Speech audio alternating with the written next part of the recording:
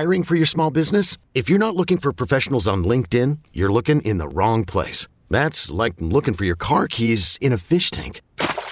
LinkedIn helps you hire professionals you can't find anywhere else, even those who aren't actively searching for a new job but might be open to the perfect role. In a given month, over 70% of LinkedIn users don't even visit other leading job sites. So start looking in the right place. With LinkedIn, you can hire professionals like a professional. Post your free job on linkedin.com/recommend today.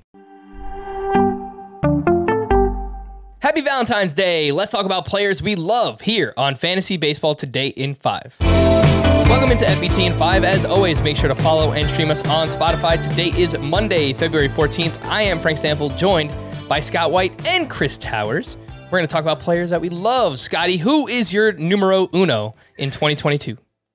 Numero uno for me is Charlie Morton. As much love as I have for Salvador Perez, Morton is the one that I'm most upset about if I don't draft him. And a lot of it has to do with value. I think he deserves to go in round 4. I think that's what I'm expecting his performance to amount to. But you can get him in round 6 or even round 7. And I don't really understand why people let him slide that far, because both looking at last year's performance with the 3.34 ERA, all the supporting numbers back it up, and just looking at the track record. The last 4 years, 2020 was a little off. Okay, he was dealing with an injury early on, but even then he got better as the season went on and had a great postseason, really seemed to get back on track. And that's really the only blemish on the record there in the last 4 years. Every year, ERA in the low 3s, K per 9, 10.5 or higher. Has taken on an ace workload 2 of those 3 years. Great ground ball rate, great swing and miss ability. Really, there's nothing negative I can say about him except that he's 38. Last time we saw him in the World Series, he just broken his leg. There should be no carryover effect from that. Age is, for starting, all the risk factors at starting pitcher, that's like the least concerning to me. And it's actually kind of a benefit because they're better equipped to handle that big workload that everybody wants.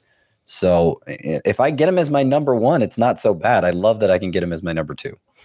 Over the past 5 seasons, Charlie Morton has a 3.34 ERA, a 1.13 whip, and well over a strikeout per inning. His price tag, the ADP, is 90 as the 28th starting pitcher off the board, and that is egregious. Chris, you are up, the player you love here in 2022.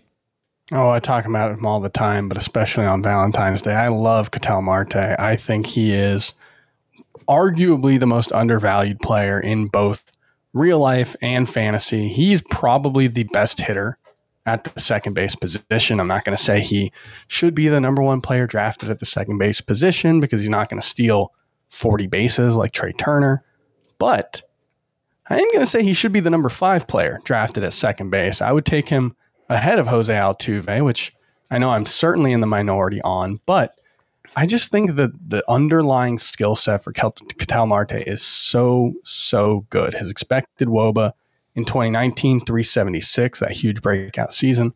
Last season, 372.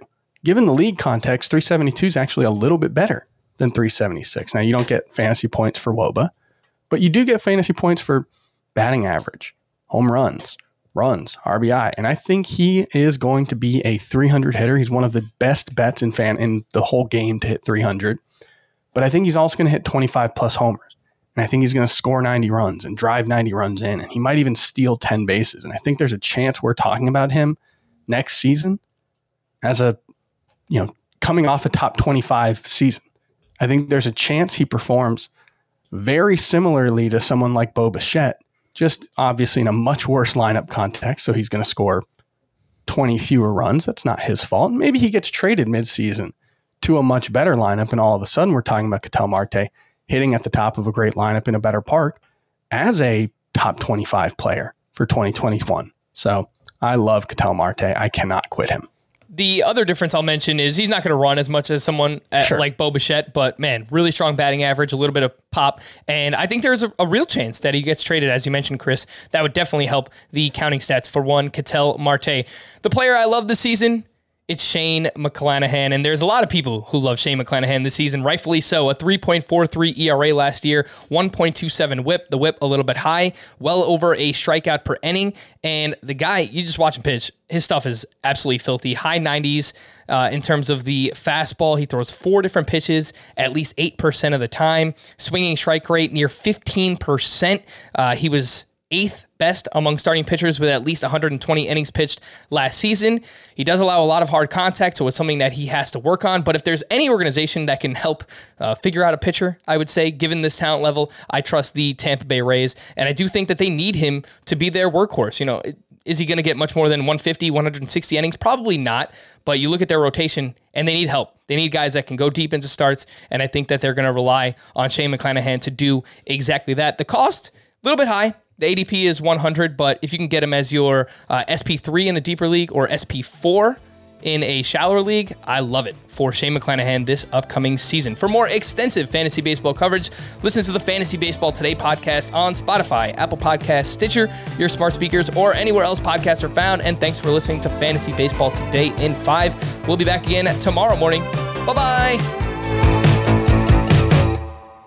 Hey, Rob Bradford here. You guys know I'm always up for a good MVP story, and one of the best stories is Wasabi Technology. Wasabi is the world's hottest cloud storage company, and it's become the go-to provider for professional and collegiate sports teams, including 20 Major League Baseball teams like the Red Sox and NHL teams like the Bruins and Vancouver Canucks. Even the Liverpool Football Club is getting in on the Wasabi action. So, why is Wasabi the MVP? Well, Wasabi was purpose-built to free businesses from skyrocketing storage costs and unpredictable transaction fees that the Amazons of the world are charging. In fact, Wasabi is up to 80% less than those hyperscalers and doesn't charge a cent for businesses to access their data. From Wasabi's AI-enabled intelligent media storage, Wasabi Air, to the industry's only cloud storage service with triple protection against cyber criminals, data deletion, and ransomware, Wasabi's taken the lead in driving innovation in data storage and helping sports teams